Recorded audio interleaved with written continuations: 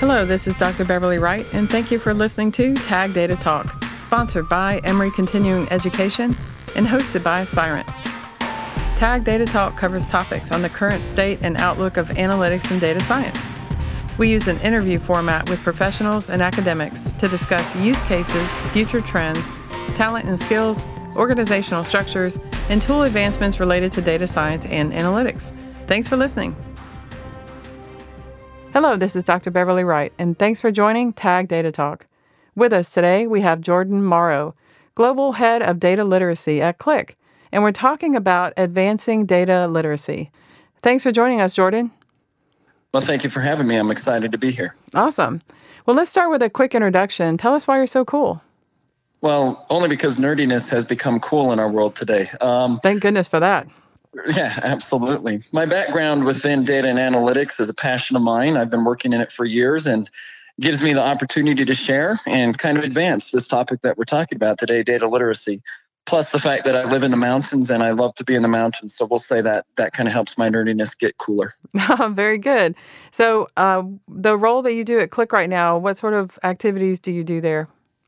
Yeah, so my role as global head of data literacy literally takes me around the world, traveling and speaking about different engagements within data literacy. So my role really encompasses a few different main key aspects. One of them is speaking at conferences. I do a lot of traveling and get invited to speak at analytics conferences to talk about this topic of data literacy that's grown so much.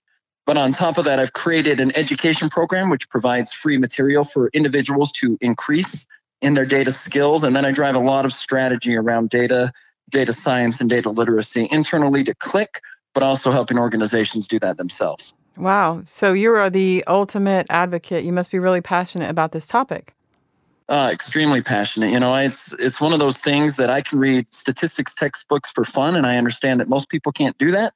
But the reality is, in our world, everybody needs to be able to have skills in data and to be able to use them. Now, doesn't mean they have to be advanced all the way, but they have to have some skills. And so to be able to have a career that empowers me to help others is definitely a passion. Yes, and we're recording this by phone, but just so you know, I'm over here emphatically nodding yes to the affirmative on this. So this is great. And I stole that phrase from my first podcast interview with Oliver Wagner, by the way.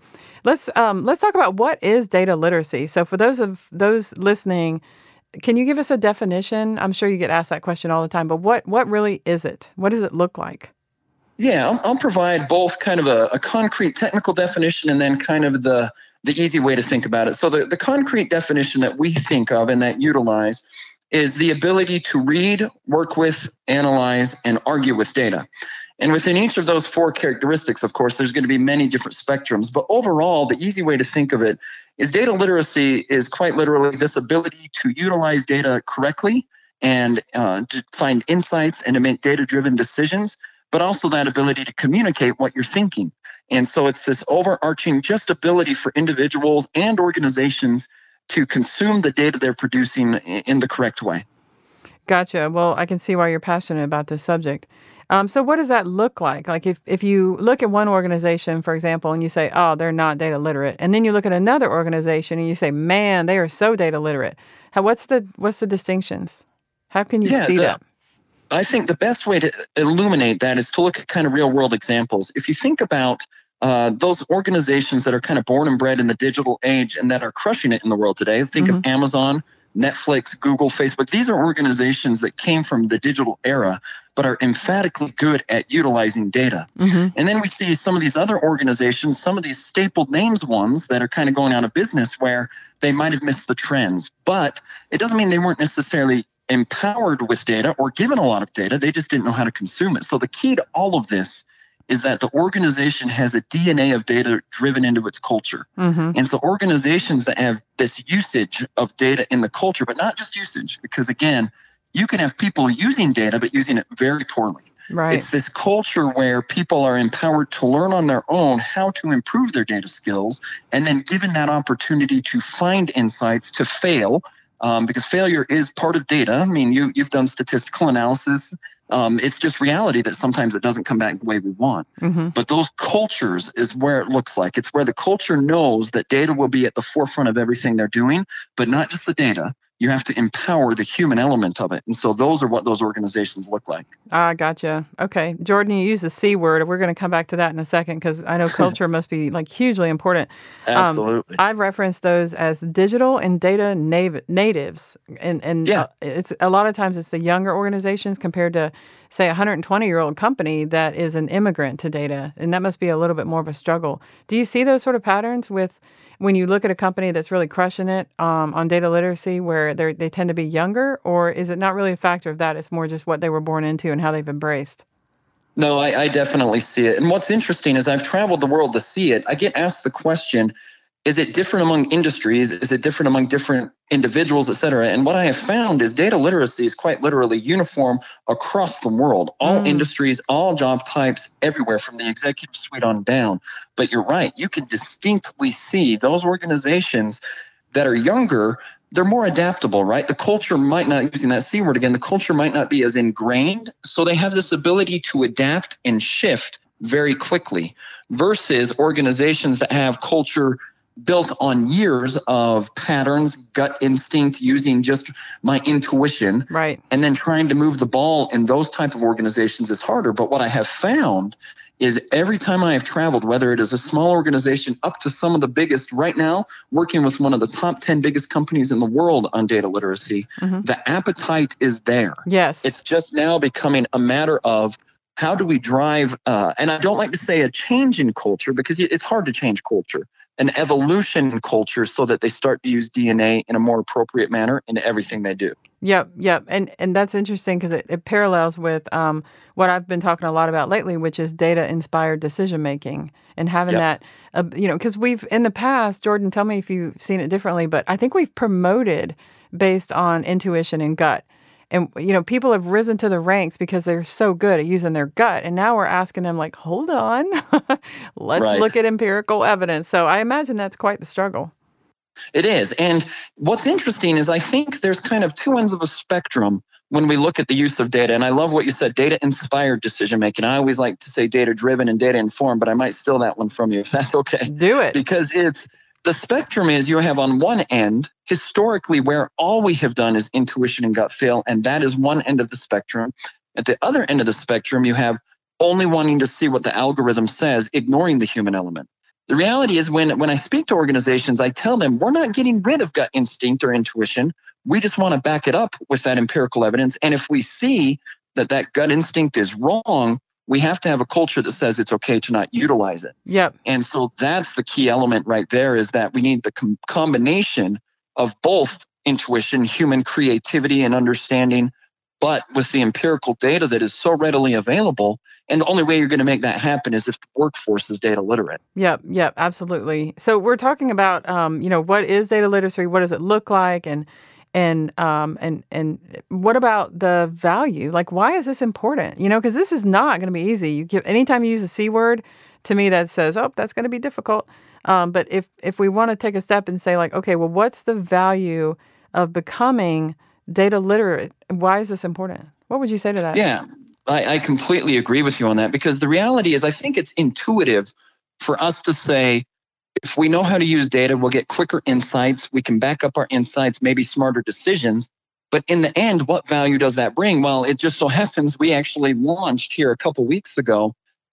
We did a statistical analysis on this. We did a large study, commissioned a large study to find out, is there actual value from being more data literate than your competitors or peers? And through that statistical analysis, thankfully, the analysis came back in a positive way. Yes. We actually found that enterprises that appeared in the top tier of data literacy had a 3 to 5% greater market value. And through the organizations that we were looking at, that literally equated to hundreds of millions of dollars in market value. But we also found through the study that these type of organizations that were more data literate are quicker to market, that they have more better return on sales or different metrics like that. So thankfully, we were able to tangibly put in place actual metrics that show data literacy has an impact. And this went right along with the kind of the storyline that I share is when I go to organizations, the first thing I always do is I tell them the why. Why is data literacy matter and what is it? Next, they ask me, how do we do this? And then, of course, they want to know, what benefit am I going to get out of it? Well, the first two we built for a while, but we didn't have the third done, that benefit until we did this analysis. And then when we did the analysis, it proved to us or showed us from a statistically proven perspective that there's value from it, actual market value. And so now we have that key to show the world that absolutely you should be trying to be as data literate as humanly possible, because when you do that, you are going to achieve more value for your company. Fantastic. That sounds like a great study. And I'm curious about the levels that you measure literacy on, or if it was like extremely high, extremely low. Without getting too much on a tangent, can you talk about that just a tad? Yeah, so the way we did the study that we commissioned, we utilized 600 plus or 600 publicly available companies worldwide because we had to get access to the data. And what we did is we measured corporate data literacy. So we've had assessments, and there are ways to measure individual data literacy, but we wanted to understand corporate data literacy, and how we measured it was 3 different ways. And that is, one, we looked at data literacy skills, or essentially the human capital. How polished or how talented is your group with data? We then took a look at the second pillar was around data-driven decision-making. How good is your organization, or how strongly do they use data-inspired decision-making? And then third, we looked at the skills dispersion, right? How dispersed is like data usage? And these 3 pillars made up the 3 pillars of corporate data literacy. And so then we went in and we asked questions of these companies utilizing data to assess the tiering or the spectrum of skills within the data literacy world. And so all this report, anybody can download it for free at thedataliteracyproject.org, is an independent community that I'm a part of. That report is right in there. Anybody can read it and see the actual measurements and what we did to assess data literacy for companies. Fantastic. So smarter decisions, quicker insights, solutions that were never able to get developed to answer complex questions. Plus, you're looking at it overall, and those are just for individual level, but you're looking at the overall community in corporate America, and it looks like, well, maybe you meant global too. Did you mean global on that? Or it's global. Wow. Yeah, okay, so globally, study. And looking at skills, decision making, and the dispersion. So this could be, are your call center people even thinking about data? Are the people on the front line, at a bank that are tellers, are they thinking about data? So that's very interesting. Okay. So tell me some methods. This is getting to the how, right? Because that's what people ask you all the time. Like, what is it? Why is it important? How do I do this? What are some methods to help us become more data literate? Yeah, I am a big believer in that data literacy starts from this individual perspective of just curiosity, right? We have to have this ability to pique our own curiosity, to dig into things. And the biggest thing that I like to say, or one of them, is I want to create a world where everyone is a data skeptic. Now, the world is doing a very good job of creating a bunch of data cynics. If you think about like Facebook and Cambridge Analytica, or cookies and tracking of our personal information, what I want to do is create a world where people ask the question why. I want everyone in an organization, when they see data, to start asking that question. But on top of that, we have, and one of the things I created at that same website I just mentioned is an individual assessment that you can assess yourself to find out your comfort level with data literacy. And from that comfort level, there's almost this prescribed learning buffet of choices to choose. But I'm a big advocate for reading books, listening to podcasts like the one we're doing right now, networking, and then also just studying conceptual pieces of data science. Now, not everyone needs to be a data scientist, but everyone needs data literacy. But to do that, you need to understand parts of data science. So there's so many different channels and avenues individuals do, but I would always strongly suggest that people take that assessment first so they get their foundational knowledge, their baseline of where they currently stand. And then they can go from there to continue learning. Got it. Very good advice. What about the barriers that we run into? Like, what have you seen for some of the barriers, and how the heck do we overcome those? Yeah, the big thing that I have noticed when we take a look at investments in data and technology, a lot of times when they don't succeed, the blame gets put on the software. And what I have noticed as I have started this journey into the world of data literacy and been here a while, is it's not the software or the technology. Usually it's the human element. And that's the piece that we need to overcome. And not only that, but think about throughout the years, I'm sure in your projects and what you've done, Beverly, you've noticed data silos. You've noticed these things that impede organizations.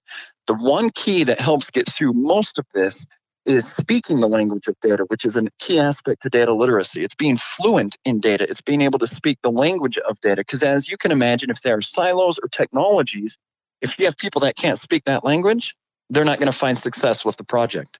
And so you have to be able to speak that language with it. Got it. So is that your final, if you were to give one final piece of advice for those who were trying to move the needle just a tad? I mean, if you're one person in a large organization, say you're a manager or something like that, and you see the value, what one thing can you tell people, here's how you can improve data literacy at your organization? I would start by saying, understand within yourself that you're more data literate than you think. All of us use data on a daily basis, whether we're going outside to look at the weather, or we're using the apps on our phones, or we're buying a home or whatever. You're already more data literate, so have more confidence in your data skills than you think you do. But on top of that, I would tell them start studying, start figuring out their baseline and become curious, because there's a passion behind it. When you start to use data in your job, you get better at making decisions, you get more powerful, you get more credibility. It's contagious. And then above and beyond that, just be an evangelist for data. I mean, go out and speak and demand that data be used for the decisions and the things that you want done. Because if you're not using data, you might be fine. You might have a big issue with the unknown. And those unknown pieces, because you didn't use data, can bring things down. So just be an evangelist that data usage needs to be there. Yeah. So sometimes you can make a ripple in your organization just by talking about things, just by showing your curiosity and come on, guys, kind of thing. Is that what you're saying? Exactly right. Love it. Thanks again today to Jordan Morrow from Qlik for speaking to us today about advancing data literacy. Well, thank you. It's been a pleasure. I love doing this, and it's fun to chat with someone who shares the passion with me. Thanks for listening to Tag Data Talk, sponsored by Emory Continuing Education, hosted by Aspirant. Have a great data set.